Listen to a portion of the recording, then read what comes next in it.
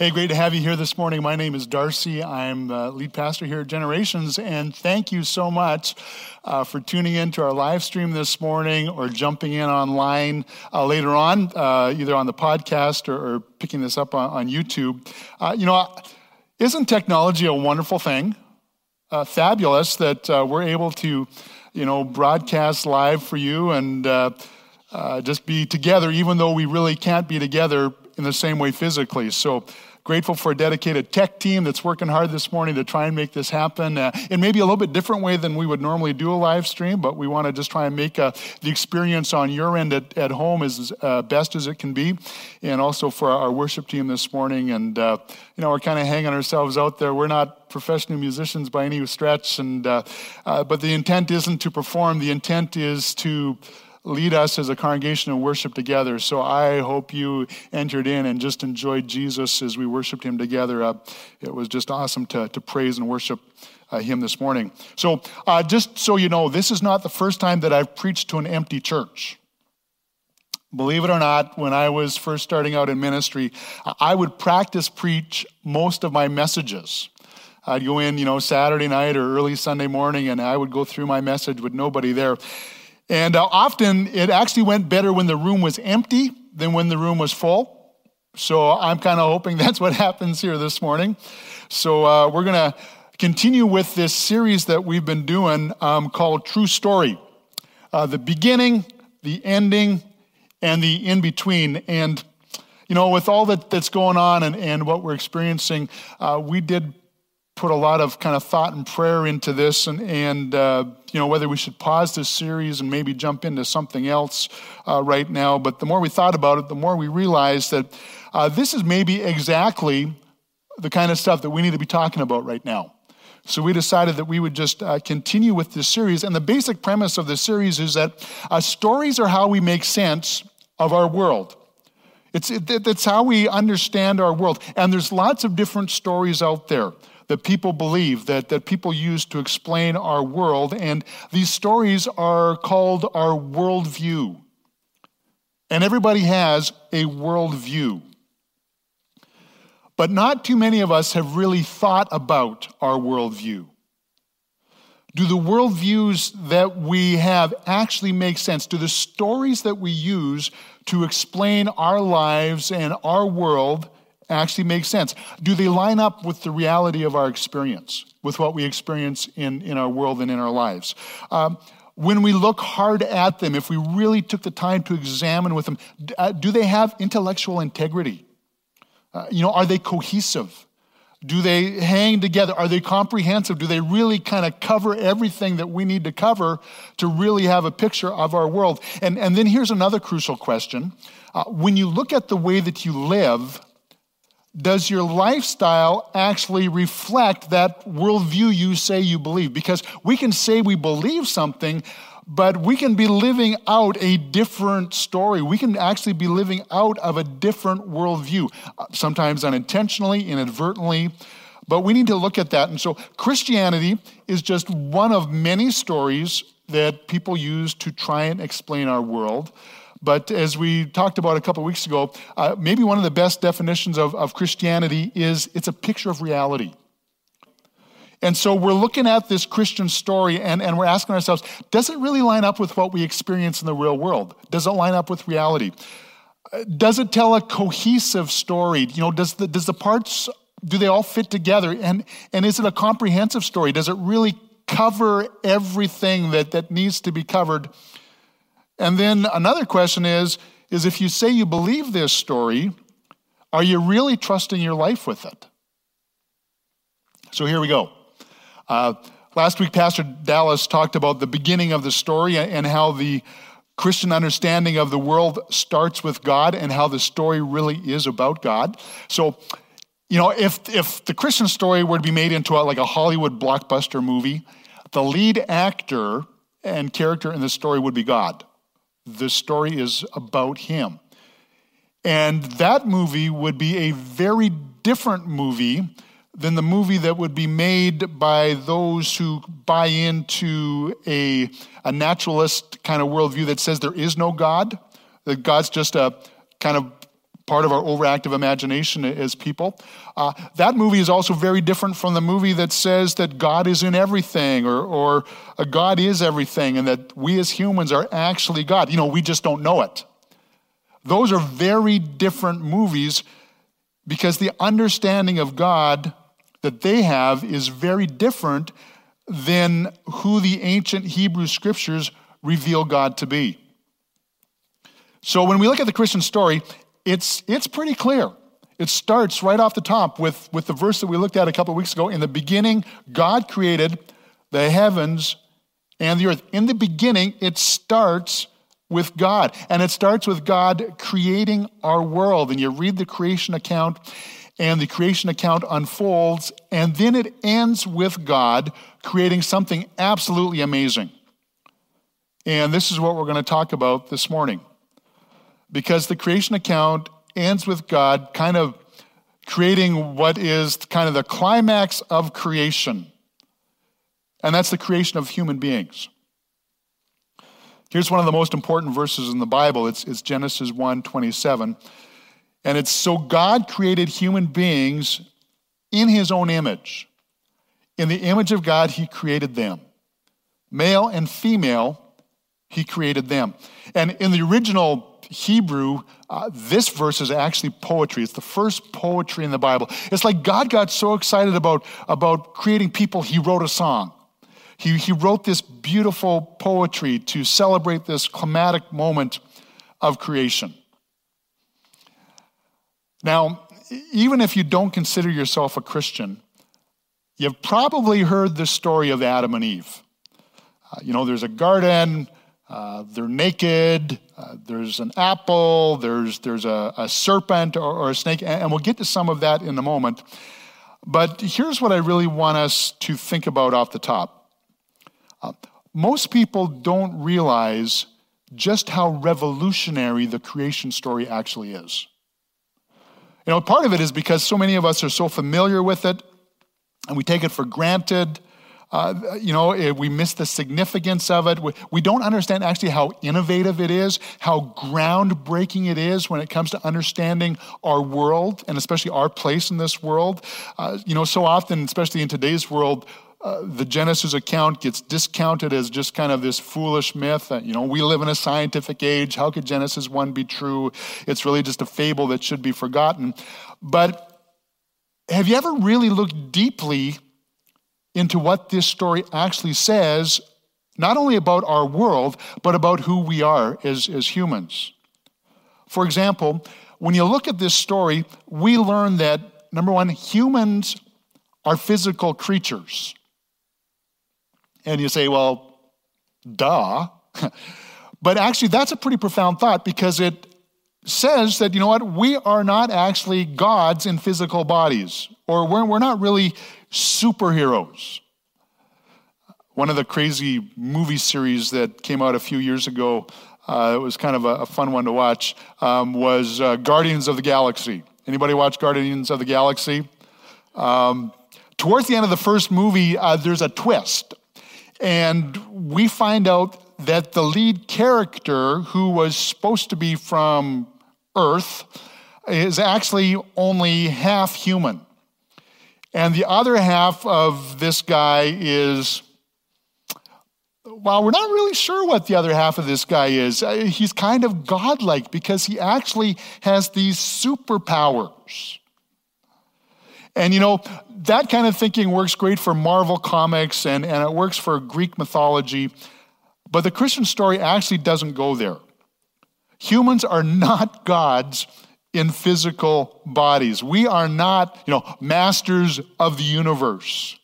In fact, we're created beings. We were created when God created all the other material stuff that he created. In fact, here's what the Genesis account says, Genesis chapter 2, verse 7. Then the Lord God formed man from the dust of the ground, and he breathed the breath of life into man's nostrils, and the man became a living person. I did a wedding yesterday, and I used some of this passage, and I looked at the groom, the husband to be there, and I said, when God made you, he made you from dirt. And that's That's really where we came from. As humans, we are created beings. We owe our existence to God. God made us from the dust, and he breathed life into us. And he's the one who sustains us every moment. Philosophers would say that we're contingent beings. We're contingent on something else. We need to eat. We need to breathe. We need something to sustain us. And so the human beings, as humans, we're physical creatures. And secondly, the human body, we need to understand, is precious and essential to our identity. When you dive into this story, this is one of the things that we discover. And again, it may not seem very profound, but actually, this is a very different story than many popular philosophies and many popular religions. For example, ancient Greek, Roman philosophy saw the natural world as, well, essentially bad.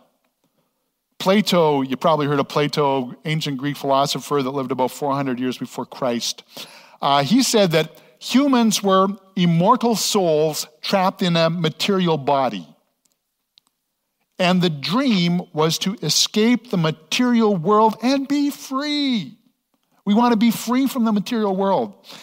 It's kind of like Eastern religions like Buddhism or Hinduism that see the physical world as an illusion that we need to escape from. In fact, enlightenment comes when you see that all of this is really just an illusion.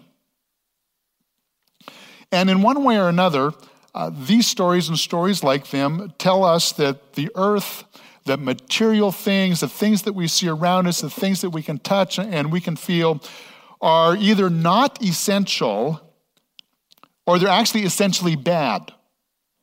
And there's something that humans need to overcome and escape.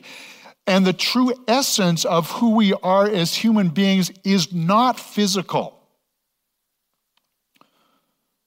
Actually, a lot of people buy into that idea today, that your body really doesn't matter.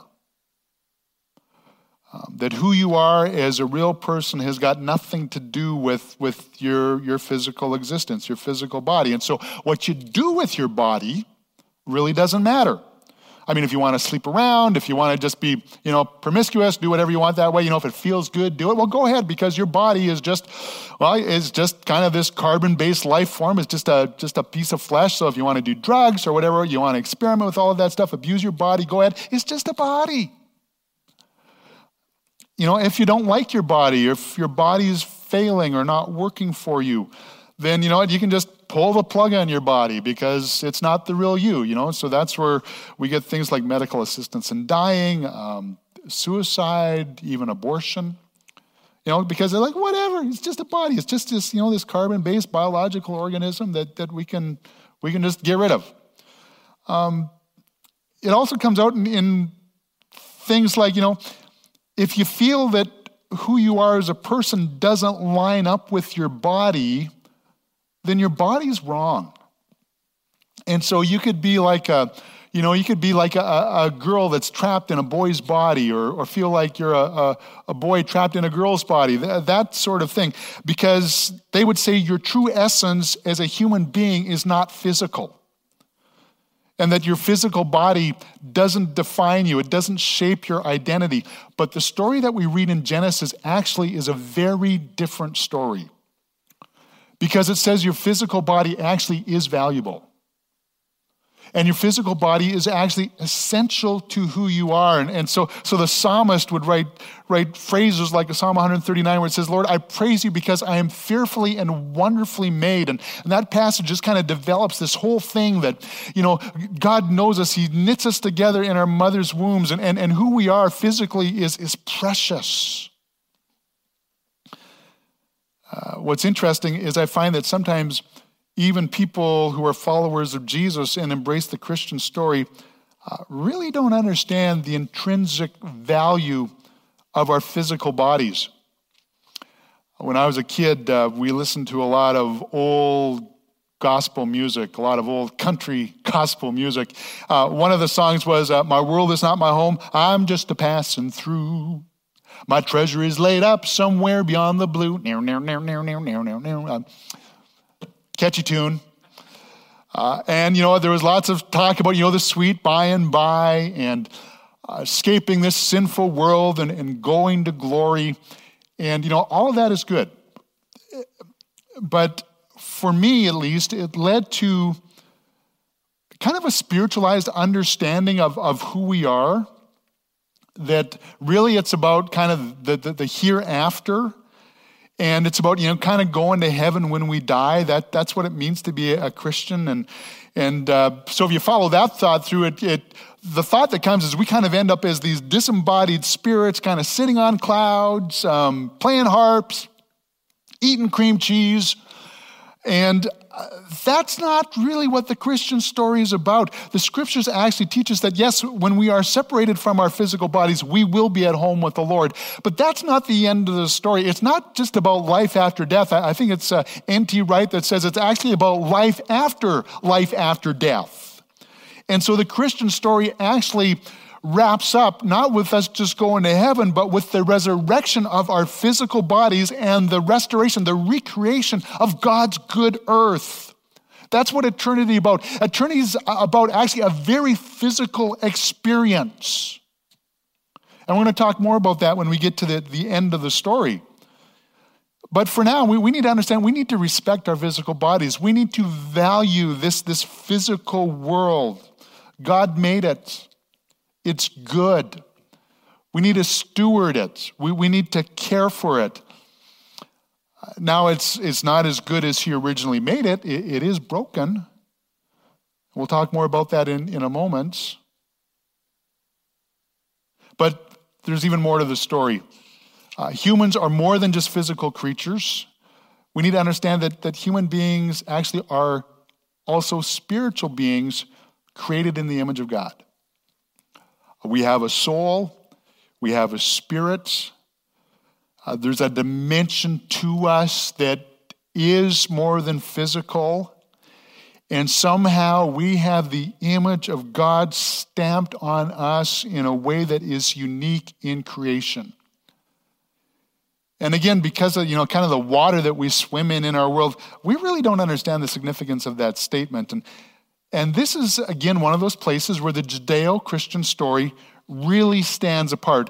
Gregory Kukl puts it like this. He says, it tells us that in all the world, talking about the Judeo-Christian story, it tells us in all the world that God created only one creature who was, in a unique and important and almost indescribable way, like himself, bearing his own likeness, having a soul imprinted with his very image. Now, that's not to say that we are gods. It is to say, though, that somehow we're made in the image of God. And no matter how old you are or how young you are, whether you're small or disfigured, no matter how strong you are or how weak you are, regardless of where you live, regardless of the circumstances of your life, you are still a beautiful creature because you bear the image of God. You're valuable. You're precious. Well, how does that story and that part of the story impact our world and our understanding of the world? Well, really, it's the source for human rights. The Bible story, the biblical story, teaches us that no matter how people look, no matter where they're from, we all share a common humanity. In fact, there is only one human race. Because we're all created in the image of God. And yeah, I understand that we've got family backgrounds and cultural backgrounds. We speak different languages. We maybe eat different foods. But what seemingly makes us so different is nothing compared to what actually makes us the same. Because we're created in the image of God, we share a common humanity. And because of that, every person is precious. Every person is valuable. And if you lose that piece of the puzzle, bad things happen.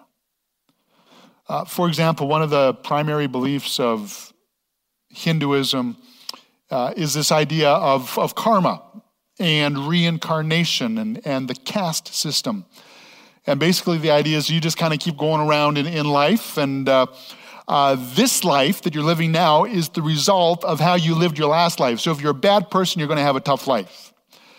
And on the surface, that seems like a fairly benign, harmless story, but in reality, here's how it works out. If I believe this story of karma, and I see you suffering, why should I help you? You're just getting what you deserve. You earned your position, your station in life, so suffer through it. So the idea of human rights didn't come from an Eastern religious worldview. Then, of course, last week, Pastor Dallas was talking a little bit more about naturalism, the story of our world that says there is no God and that people are just highly evolved carbon-based life forms. And that story gave birth to something called scientific racism. And it was kind of a pseudoscience that sought to prove the existence of a master race. And of course, that led directly to the gas chambers of World War II. And so when you take God out of the picture and you take this idea that people are all uniquely valuable and created in his image, you get things like Nazi gas chambers, you get things like communist gulags, you get things like the Cambodian killing fields, because that story says, life is not sacred. It doesn't matter. But when you understand that all of humanity is created in the image of God, you get a very different story. And you get very different consequences, because when you live out of that story, all of a sudden you have people that would reach out and take infants that had been disposed of and adopt them. You get the creation of orphanages. You get the creation of hospitals. You get the creation of food banks. And you get the social justice moving forward, the abolition of slavery. You get anti-human trafficking movements. You get pro-life movements. Because the human or the Judeo-Christian story brings a dignity to humanity that isn't found in other stories. There's a profound dignity that comes to every human life. Now, as followers of Jesus, have we always got this right? No. But I think if you go through history, you'll find that we've gotten it right more than we've gotten it wrong. In fact, this understanding has had incredible influence on our Western worldview, so much to the point that most people don't understand where the roots of it really is. But here's another idea that comes from this creation story. We are spiritual beings created in the image of God, and that means that we are specifically and uniquely created for relationship with God. We're created for relationship. We can actually have friendship with God. You see, God is a personal being, and he made us as personal beings. And so there's this, we've got this unusual ability to communicate and to think, to reason, to express ourselves, to dream, to create, to understand.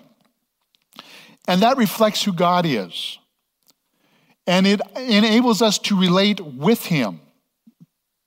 In fact, when you read more of the story in Genesis chapter 3, you find that God would actually come down and hang out with Adam and Eve in the garden. They just had this relationship. They were able to communicate. They were able to relate to each other in a very unique and special way. And you know what? Actually, that's why I think a lot of us find, this social distancing that we're supposed to do right now really hard. Because we're created for relationship with each other and relationship with God. The Creator interacting with his creation. The Lord and the sovereign King overall having sweet fellowship with these intelligent, self-aware, creative beings that bear his image. And you read the story there, how God made these creatures and these creatures that we called humans, and he gave them everything that they need to be happy, everything they need to live fulfilled and satisfied lives, everything they need to live out God's good purpose for them. But friends, we need to understand that the most precious thing that God gave us was himself. This ability to relate to him, the joy of being in his presence, the joy of being a friend of God. The reality is that, I don't think we really even have a clue of what that would have been like. Because of our world, the world that we live in every day, it's so far from that story that we're talking about that we can't even come close to imagining what it must have been like. Because, right now we look around our world and it's not the Garden of Eden anymore, is it? Paradise has been lost. And in fact, if there's one thing that most of the major stories and worldviews agree on, is that there's something pretty terribly wrong with our world. That things are not the way that they're supposed to be. In fact, this idea is so painfully obvious that the brokenness of our world is actually one of the main objections that people have with the existence of God, at least the kind of God that Christians believe in. People say, if God is who he says he is, then why is this world such a mess? Now, why is there so much evil in the world? Why are there wars? And why are there pandemics? And why is there pain? Why is there cruelty? Because, when we look at our world, that's what we see. We see pandemics. We see disease and pain and suffering.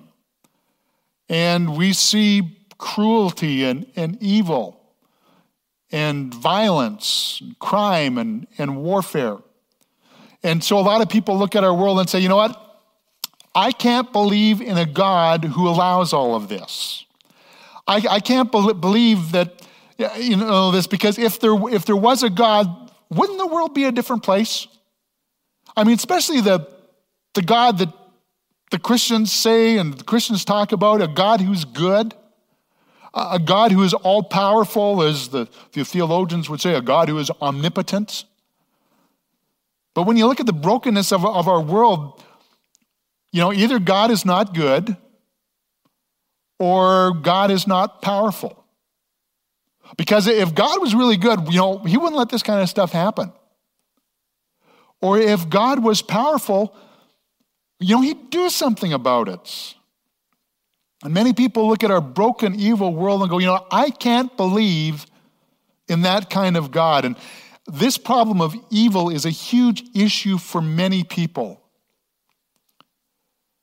But that's because they really don't know the story.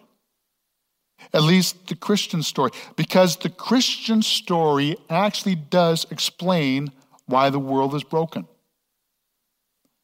Because there's Adam and Eve, and there's a garden, and there's a tree, and there's a snake. And you can read the rest of the story for yourself in Genesis chapter 3.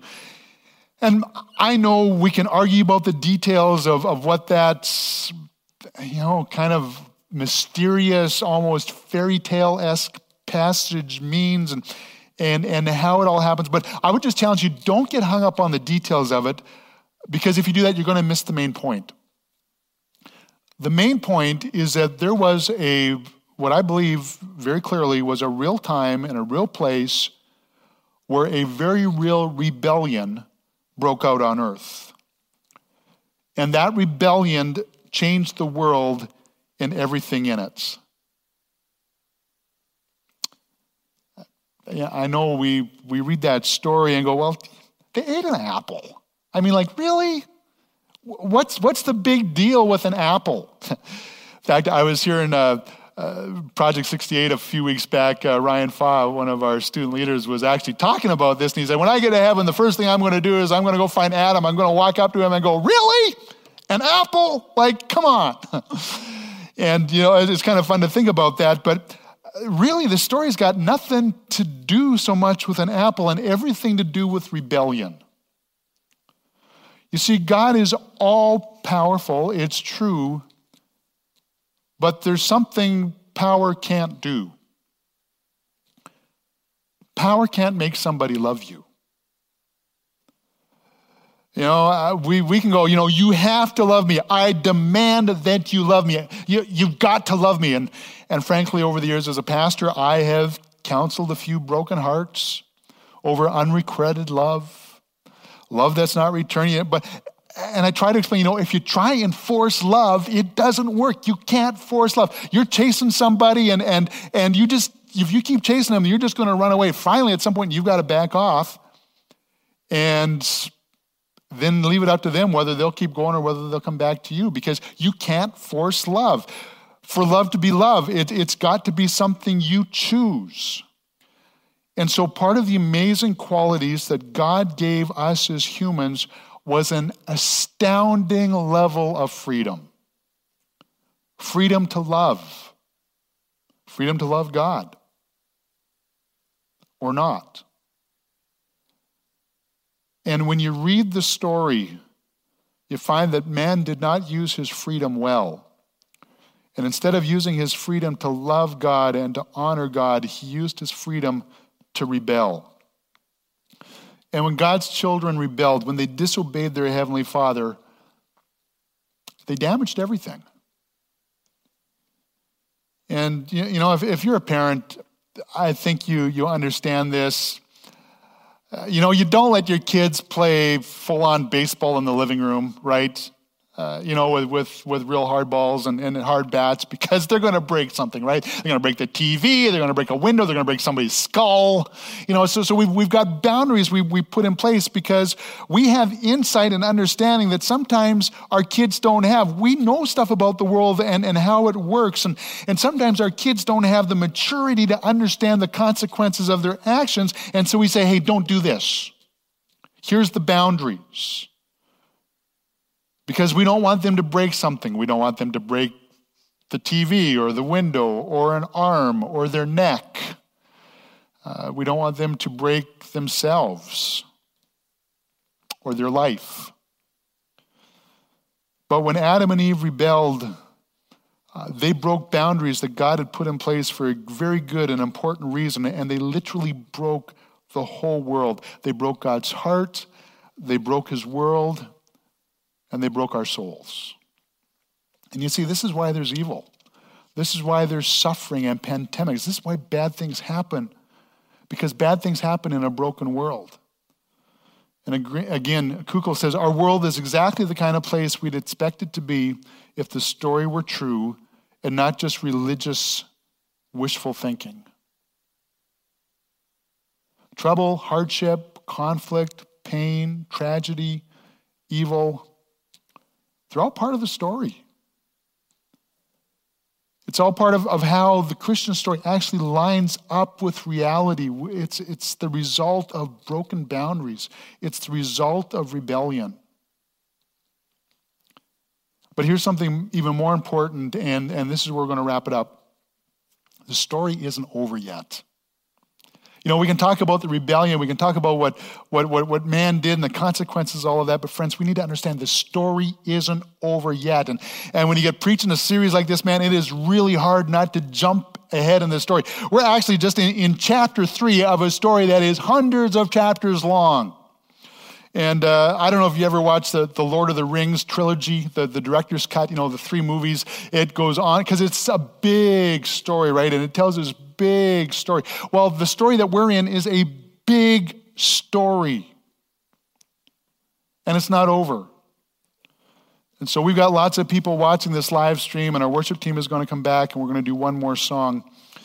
And we're live streaming this, and you're at home today because of a situation that we've never faced before.